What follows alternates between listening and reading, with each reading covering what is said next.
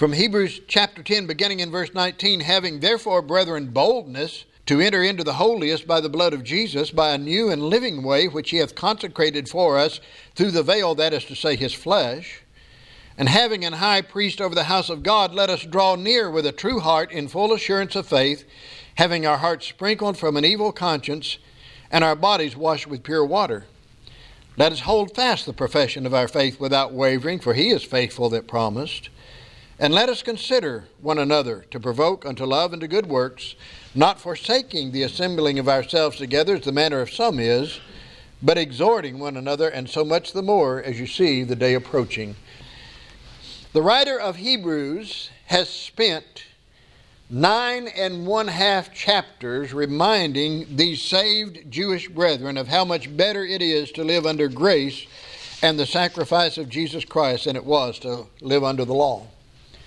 Now remember, these were believers who were being persecuted, and the reason they were being persecuted is because they had followed Jesus. In fact, if you look down to verses 32 through 34 here, they suffered great afflictions, it says. They were called a gazingstock. They had their property seized. They just had many things done to them because they followed the Lord Jesus Christ.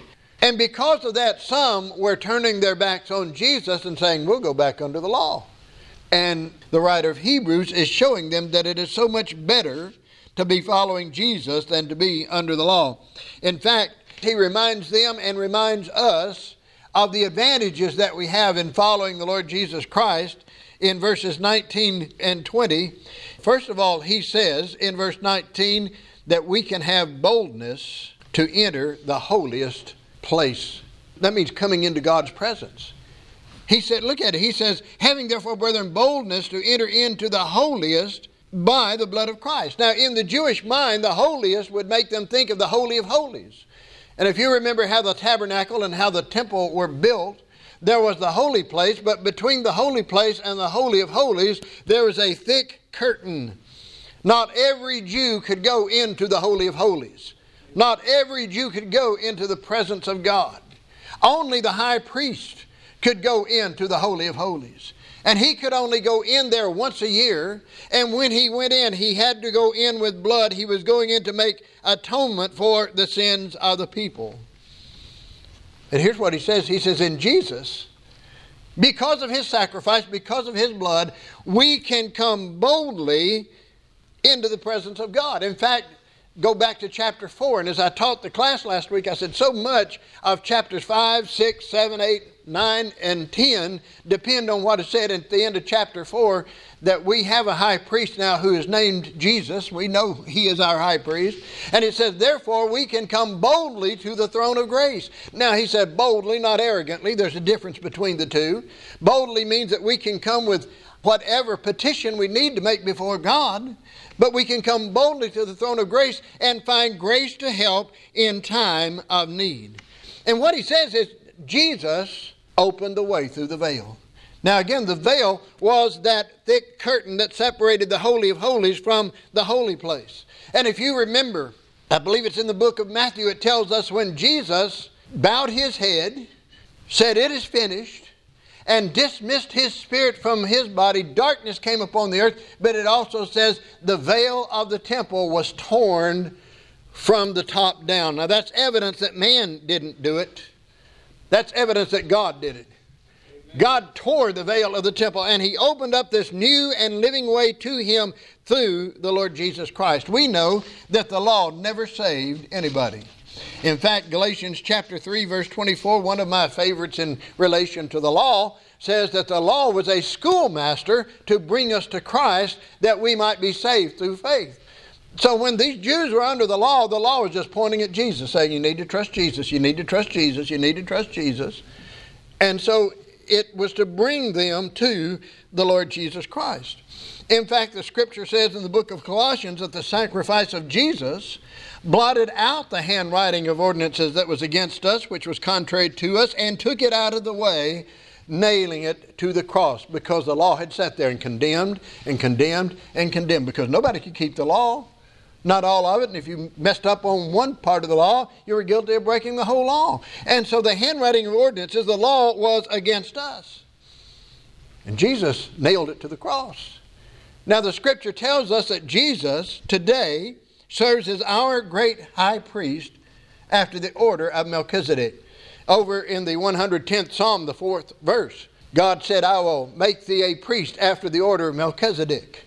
Now, if you don't know about Melchisedec, you need to read about Melchisedec and study about him. He had no lineage in the priesthood, so he didn't have any claim to, in fact, Melchizedek was in the day of Abraham. Melchizedek was not a priest or a high priest under the Mosaic law. He was part of the Mosaic law. He had no ancestor in the priesthood. No ancestor followed him in the priesthood, but he was a priest before God, the scripture says. In fact, Abraham gave him a tenth of all that he had gained, the spoils that he had gained when he defeated the 5 kings that had taken the residents of Sodom and Gomorrah, and Lot was one of them, captive in that particular battle. But Jesus serves as our high priest under the order of Melchizedek. Now go back again to chapter 4 of Hebrews, and it says, for we have not an high priest which cannot be touched with the feeling of our infirmities. That just says he's not unsympathetic. And aren't you glad we have a high priest who's not unsympathetic toward us? Amen. Now, if you go back and look at the high priests of the days before Jesus, they were just human beings like you and I are. And yet they may have thought themselves something special because they were the high priest. And so they might be unsympathetic towards someone who is having a particular problem. But the scripture says we have not a high priest who cannot be touched with the feeling of our infirmities, who's not unsympathetic, but what? But was in all points tempted like as we are. Now, if you go to the book of Matthew and you read about the temptation of Jesus, he was tempted in the only 3 ways that you and I are going to be tempted. He was tempted in the 3 ways that Eve was tempted. He was tempted by the lust of the flesh, the lust of the eyes, and the pride of life. Now, I don't have time to get into all of that, but we'll get into that one day. But Jesus has endured the same temptation, the same testing that you and I endure every day. He knows what we're going through. And therefore, he is not unsympathetic. Then he says, verse 14 is the verse that I meant to start with. Seeing then that we have a great high priest that has passed into the heavens, Jesus, the Son of God, he says, let us hold fast our profession. Because Jesus is our high priest. Because he knows what we're going through. He's at the right hand of God making intercession for us. He said, because of that, we need to hold fast our profession. We're going to talk about that in a moment. Because the scripture says we have, you and I, right now have access to God that an Old Testament Jew didn't have through the high priest. Amen. He couldn't go into the Holy of Holies. We can come into the very presence of God, and the scripture says there's one God and one mediator between man and God, the man Christ Jesus. So we can come to God today through Jesus. Now, these verses 19 and 20 are wonderful, wonderful, and 21 are wonderful, wonderful verses. Jesus has opened the way by his sacrifice on the cross. It is a new and living way, and we can come into the presence of God.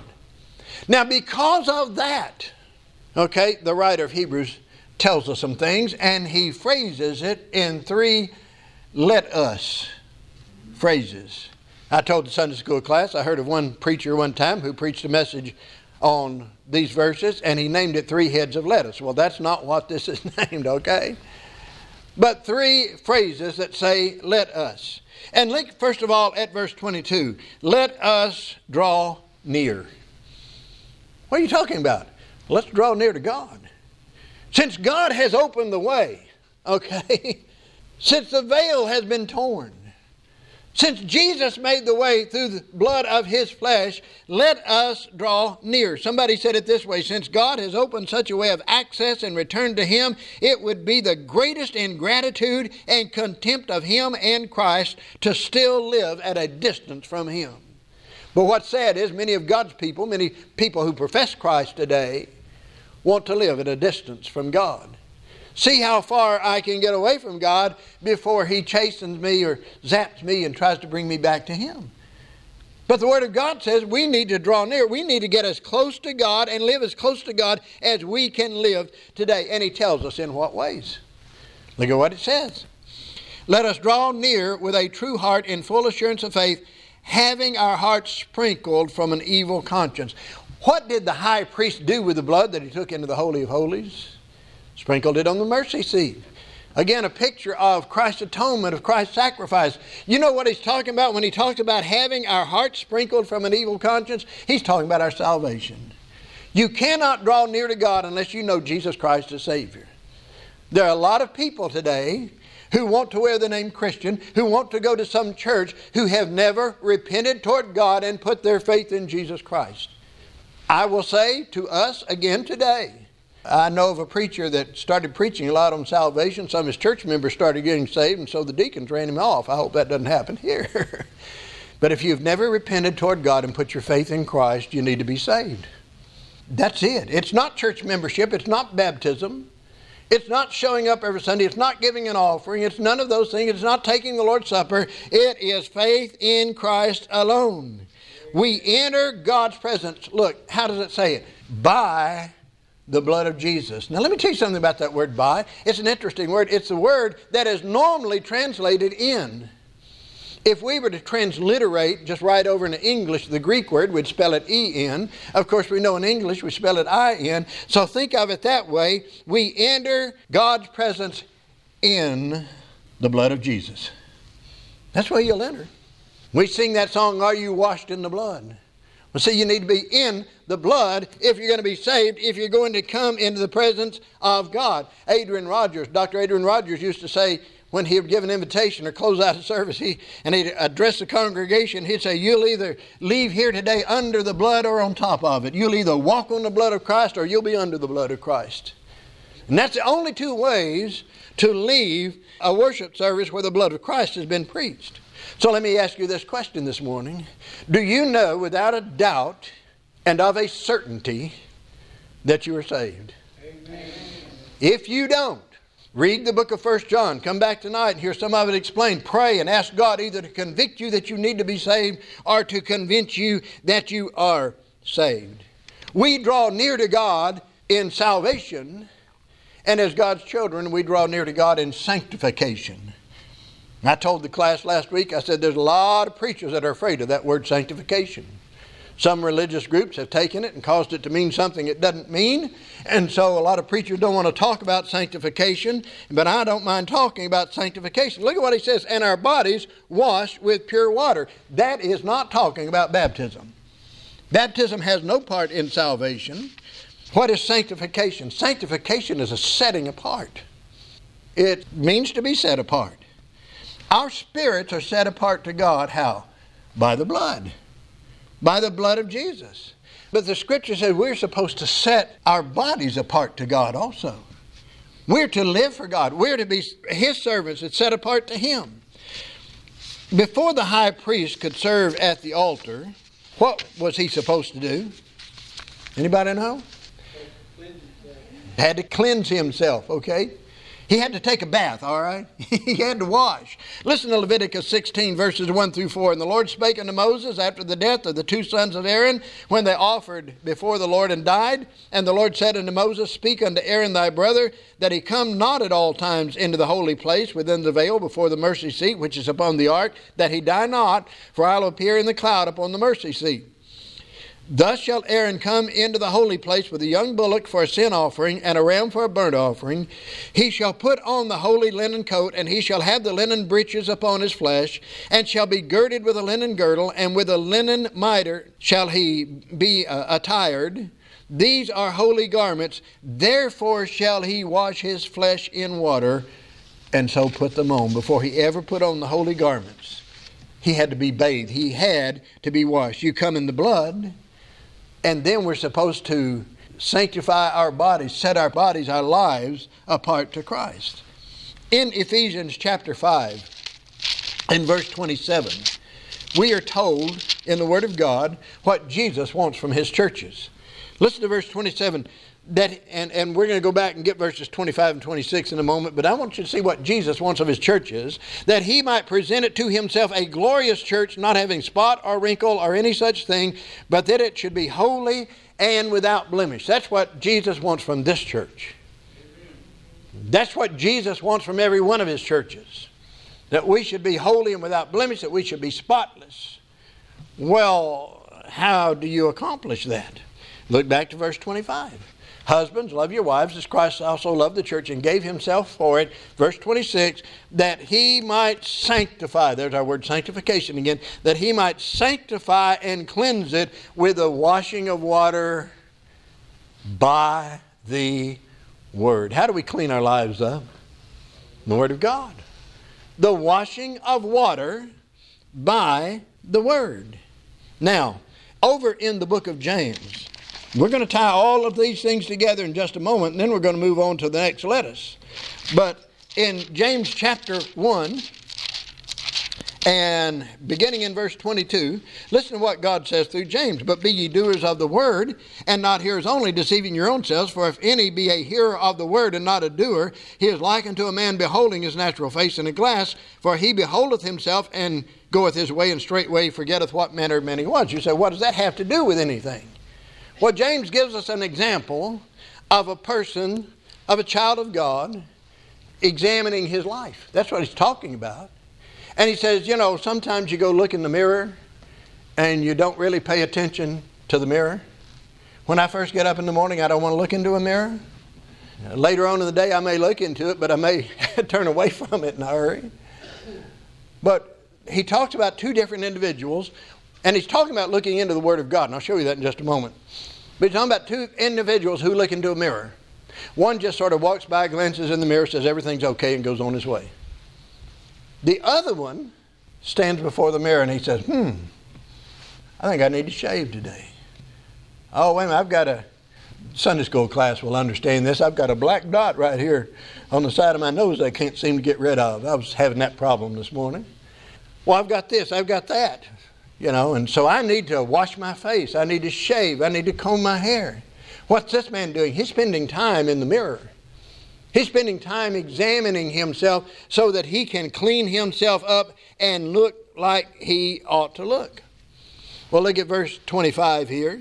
But whoso looketh into the perfect law, and this word looketh, by the way, the first look has the idea of glancing. This look has the idea of what I just said, just staring into it, spending time in front of it. But whoso looketh into the perfect law of liberty and continueth therein, he being not a forgetful hearer, but a doer of the work, this man shall be blessed in his deed. What's this man doing? He's looking into the mirror. But what is the perfect law of liberty?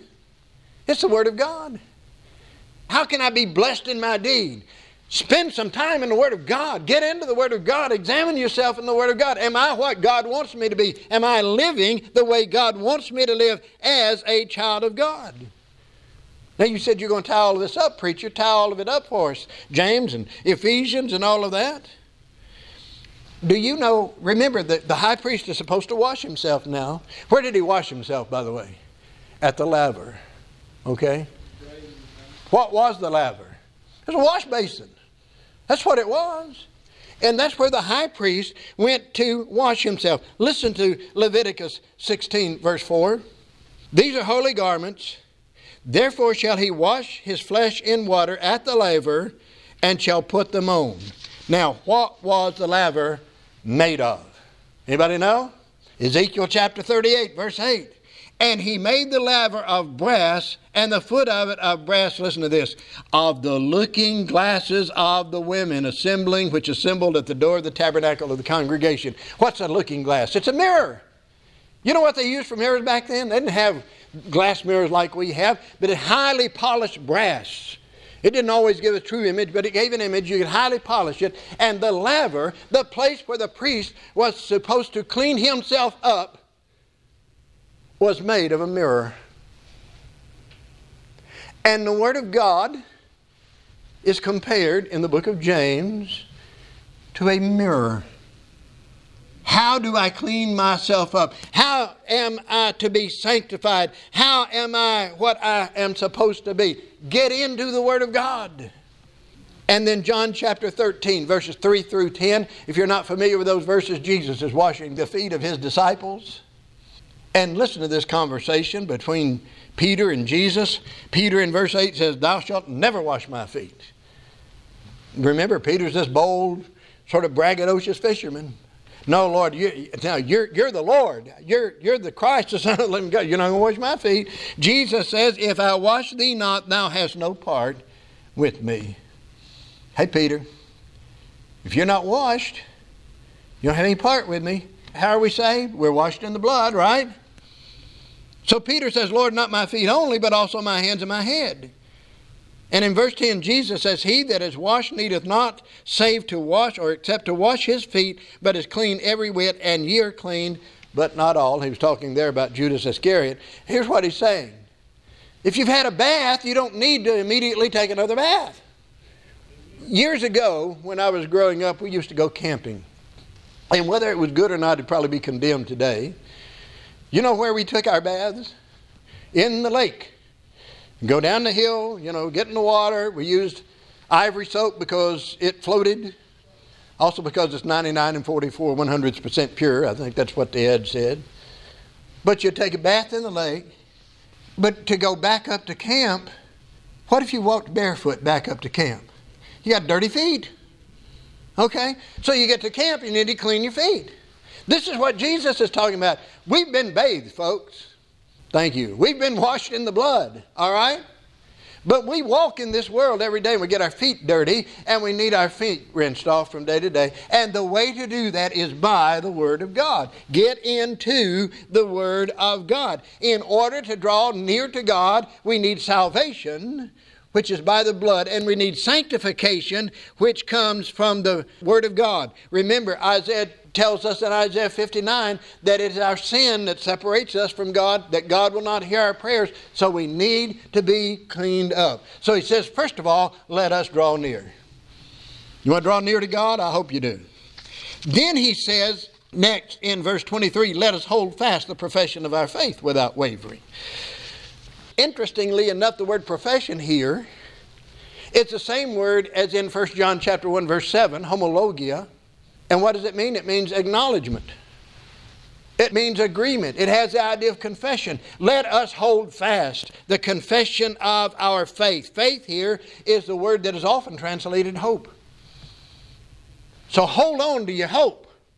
Hold fast to your hope. Back in chapter 7, verse 19, it's translated that way, for the law made nothing perfect, but the bringing in of a better hope did. Okay? So there's that word being used to talk about our hope. We must hold fast the acknowledgement of the confidence of our hope. Colossians 1:5 says, it is the hope that is laid up in heaven for us. It is the hope, according to Colossians 1:23, it is the hope of the gospel which ye have heard and which has been preached in all of the world. In Colossians 1:27, it is Christ in you, the hope of glory. In 1 Peter 1:3, God has gotten us, Christ has gotten us again unto a lively hope by the resurrection of Jesus from the dead. 1 Corinthians chapter 13, verse 13, now remaineth faith, hope, and charity. These three, and the greatest of these is charity. We are to hold on to our hope. I think we're living in a day when a lot of people are getting hopeless. A lot of God's people are getting hopeless. I mean, just look around you. About 9 o'clock this morning, we were over in the fellowship hall. There's Joni and me. It's always us. And I said, I remember the day when people were getting here at this time because they wanted to fellowship and because they were excited to come to church. And what has happened? We've lost some enthusiasm. I don't know if we've lost some hope, but we've lost some enthusiasm. That's not good. We've got people that have just dropped out because of this thing or that thing happening. And so they've lost their hope. They've lost their enthusiasm. We're to hold on to our hope. What is that hope? Number one is that we're forgiven in Jesus, okay? That's the first hope that we have. As a child of God, as one who was a lost sinner, I'm now saved and I have hope and I'm forgiven in Jesus. That we are made acceptable to God in Jesus. It's in His blood, okay? That we are secure in Jesus.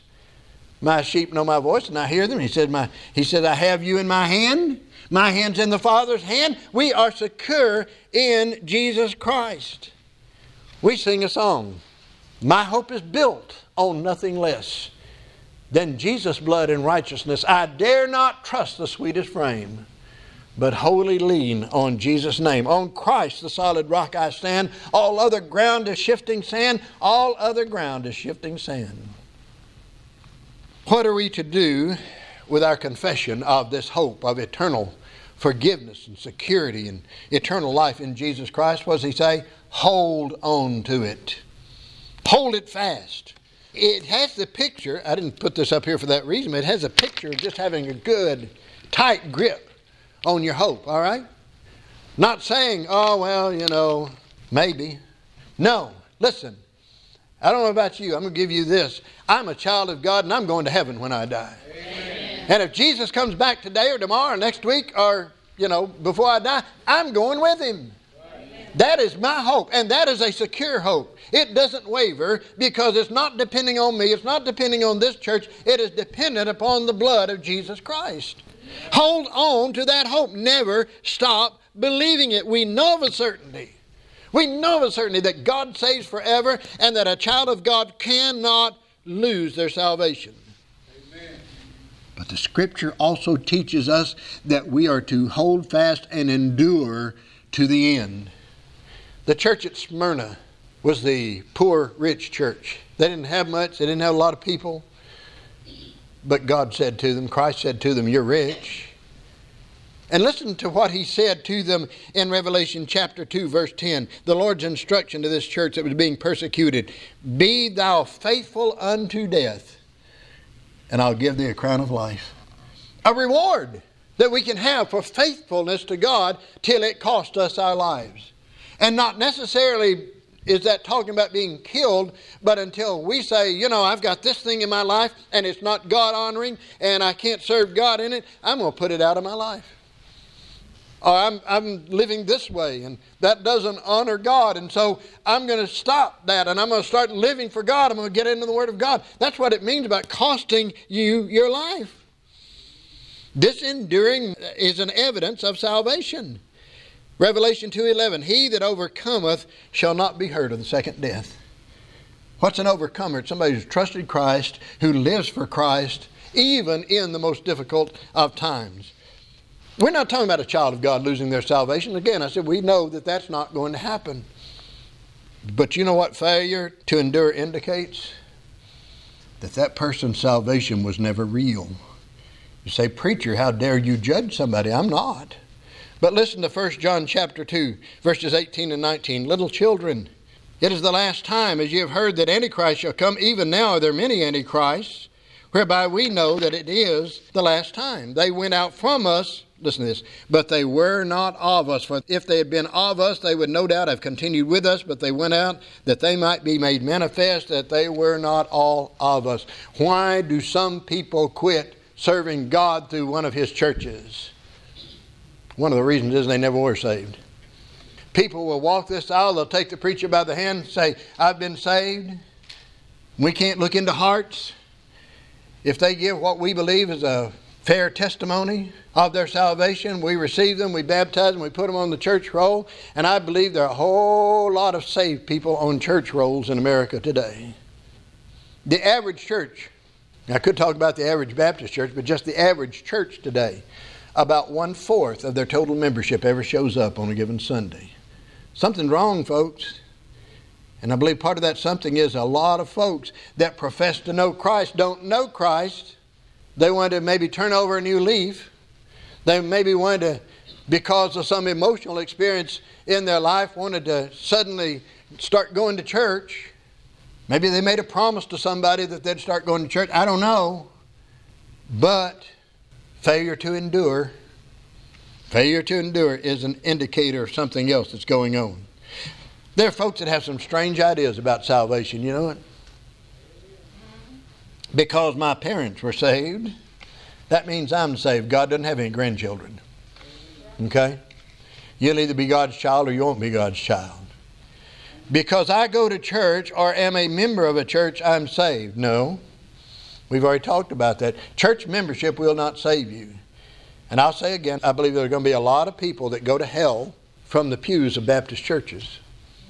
Because I have a head belief in God and in Jesus, I'm saved. No. James 2:19, the demons believe in God and tremble, which is more than some people do when they believe in God, when they think about God. The demons believe in God and tremble, but they're demons. They're servants of Satan. For someone to say, well, I believe in God, they're not doing any more than a demon does. Okay? Because I have been baptized, I'm saved. If you weren't in the blood, under the blood, trusting the blood, when you were baptized, all you got was wet. Amen. But when you come to God for salvation, you have to come in real faith. And real faith means selling out to Jesus. There's a little acrostic, F-A-I-T-H, forsaking all, I trust Him. I'm not trusting anything else but the Lord Jesus. Real faith means admitting, Lord, I can't, but you can. And you said you would, and you will do it. Real faith means you come to Him totally bankrupt of self and pride. You know what Jesus said in Matthew 5:3? He said, blessed are the poor in spirit, for theirs is the kingdom of heaven. Happy are the poor in spirit, for that's who's going to make up the kingdom of heaven. Folks who have just come to the Lord and said, Lord, I'm bankrupt. I can't do anything. You're going to have to do it. And real faith never quits. It never lets go of hope. And so the writers of Hebrews is saying this. He's saying, hold on. Hold on to your faith. Even when the world starts to pressure you, hold on to your faith. Even when trials come because of your faith, hold on to your faith. I've seen Satan attack some folks, and you have too, folks. Came to know Christ as Savior, got into this church and wanted to serve God, and immediately they started having problems. That's Satan's attack to try to stop them. Trials coming. And even when difficulties come and you sort of wonder, well, what's God up to here? Hold on to your faith. Trust God. Know the character and the nature of God. I posted this past week. I don't know if you saw it or not. All I have seen teaches me to trust God for all that I have not seen. Because God's faithful. Do you believe God can and will keep His promises? Wow, it's silent. I'm going to ask that again in case y'all all went momentarily deaf, or I did. And it's more likely that I did, right? Right. Can you trust God to keep His promises? Amen. Do you believe that Jesus does and will intercede for you? Amen. Do you believe that Jesus can and will and does save forever? Amen. Then hold fast. Don't back up. Don't retreat. Don't give in. Don't give up. The proper response to Christ is to genuinely believe and to keep on believing. Years ago, I sort of like to watch game shows sometimes, and years ago there was a game show on, and one of the contestants had N guns across her shirt. N gun. N-G-U-N-S. What does that mean? Never give up. Never surrender. All right? N guns. And then he says, let us consider one another. We've got to go quickly to get through this one, but we've got to get it. Let us consider one another. The idea of consider means to have attentive care, continuous care for our brothers and sisters in Christ, especially in the area of encouraging them to good works and to loving one another. Now, here's what's interesting. He says, let us consider one another. And one another here talks about a mutual activity. You know what it's saying? Each one of us has the responsibility to encourage the other to love and good works without having to be directed or reminded by the pastor or someone else that, hey, this is my responsibility to encourage my brothers and sisters in Christ, to consider them. Love and good works is supposed to be the goal of the Christian life. You realize that love without deeds is just an empty emotion. And deeds without love is just hypocritical action. Remember what Paul said in 1 Corinthians 13, the first 3 verses. Even if I give my body to be burned and I don't do it in love, it's just giving my body to be burned. If I give a great offering to God and I don't do it in love, it's just giving money. That's all it is. So love is the motive. And we're to live our life with love and good deeds, but the reality is we're far less likely to do it without having someone to encourage us to do it. Without having a brother or a sister in Christ to do it. Some would say, well, I don't need to go up there to that church house. I am self-sufficient. Remember what God said. I know this is a different situation. He's talking about something different. Remember what God said about Adam? It's not good that the man should dwell alone. No man is an island. No person is an island. And God knew that from the very beginning, and He knows that, and that's why we have, I believe one of the reasons we have the Lord's churches today, we need someone to continually remind us of what is expected. I heard of a husband who said his wife just kept after him to do something, and finally said, I'm not going to do it. It'll just prove that nagging works. Well, we might need to be nagged sometimes.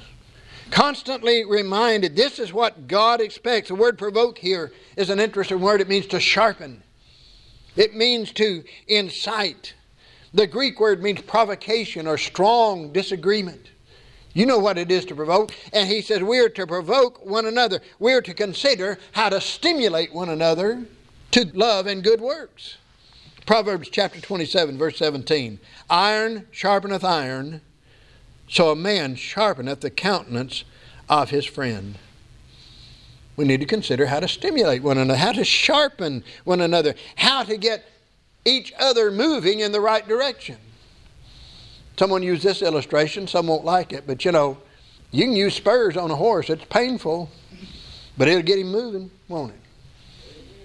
And sometimes maybe we just need to be spurred. Our brother or sister in Christ, and they're not faithfully serving the Lord. We just need to spur them along a little bit.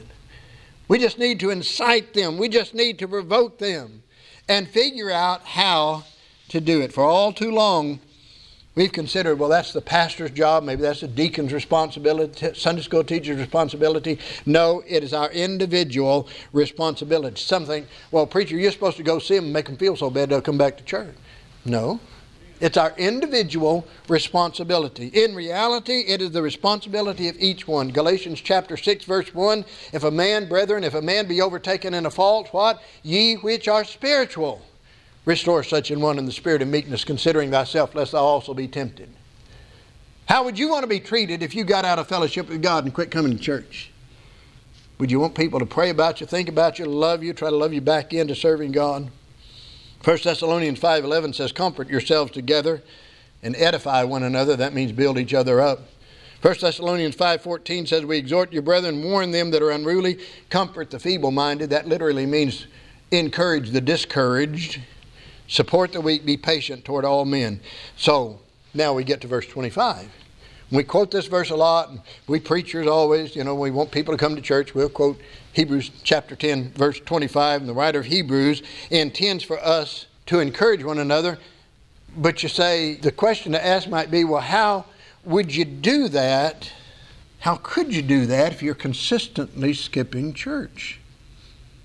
How can you encourage someone else if you're not here to encourage them? Amen. Remember, these believers are being persecuted because of their faithfulness to Christ. Because of that, it would be real easy to say, man, I'm going to quit. I'm going to go back under the law. I didn't sign up for this. But even in that time, the writer says, don't forsake the assembly. Don't forsake the assembling of yourselves together. Forsake means to leave behind. Let it remain over. Don't turn your back on the assembly or coming to church. And the writer is adamant that we should not do that in relation to this regular meeting that we have Sunday morning, Sunday night, and Wednesday night. Church attendance is not something to disregard. Amen. Church attendance is not something to ignore. Church attendance is not something to let slip away. You're not here just to hear, I hope you're not here to hear Brother Jim. I hope you're here to hear a message from the Word of God. That's first and foremost. Worshiping God is, I guess that ought to be, I don't know how to rank those, which should be first right there. But then also in that category is you're here to encourage one another. There's a reason, I don't know what we did with it, there's a reason on the back of your bulletin today. There are 10 ways, 10 reasons you ought to be in the church of your membership when it meets. And out of 2 of those, I remember 2 of them, wouldn't I? To encourage your brothers and sisters and to encourage your pastor.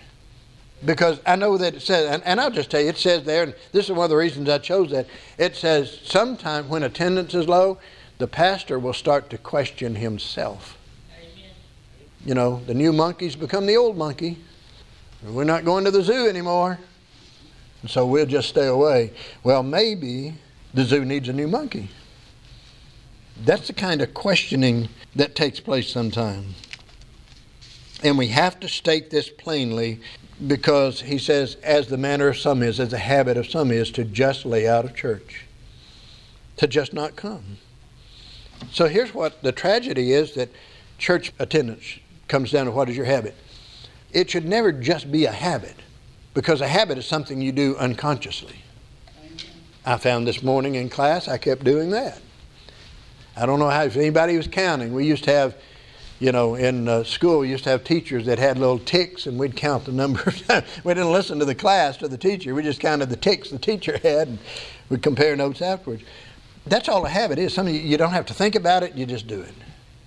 Well, it shouldn't be a habit, but it should be our habit to regularly attend church. I believe there are people who actually love the Lord, who actually love coming to church, but they've gotten out of the habit. Because they've gotten out of the habit, they've just quit coming. And what was once the normal routine has fallen by the wayside and is forsaken. Well, let's wrap this up. Let me remind you, first of all, why we come together on Sunday morning, Sunday night, and Wednesday night. First, it is to praise God. We enter His gates with thanksgiving. We enter His courts with praise. And next, we come to be an encouragement to each other. Remember those. I hear it all the time. I don't believe you have to go to church to worship God. I believe you can worship God anywhere. In some sense, that may be true. And we have folks that watch church on live stream. Maybe you can learn the Word of God that way. But here's something you cannot do by way of live stream. You cannot be here to get the encouragement of your brothers and sisters in Christ, or to encourage your brothers and sisters in Christ. Amen. We have live stream as a convenience for our members who cannot, physically are not able to be here. It is not intended, I'll say it again, it is not intended to replace your presence in these services if you're physically able. So we're charged to stimulate our brother and sister to love and good works. And here's the $64,000 question. How do you expect to do that at home on the couch? We should live as close to God as we can. We need to draw near. Don't be ashamed of our relationship. Hold on to our profession and hope. Meet together with our brothers and sisters in Christ. Encourage one another. Provoke one another to love and good works. And He even gives us a motive. And so much the more. Thought I'd forgotten that, didn't you? And so much the more as you see the day approaching. What day is he talking about? He's talking about the day of Christ's return. The closer we get to the coming of Christ, the more we need to be meeting together and encouraging one another, lifting one another up, praying for one another. It's good to look out and see that there are people that believe like I do, that trust the Lord like I do. And the closer we get to the Lord's return, the more we need that. And the closer we get to the Lord's return, we ought to be doing it. Now that was the instruction given 2,000 years ago. Okay? And if it was needed 2,000 years ago, how much more is it needed today? Do you think we need the encouragement of other believers? Here's what's sad.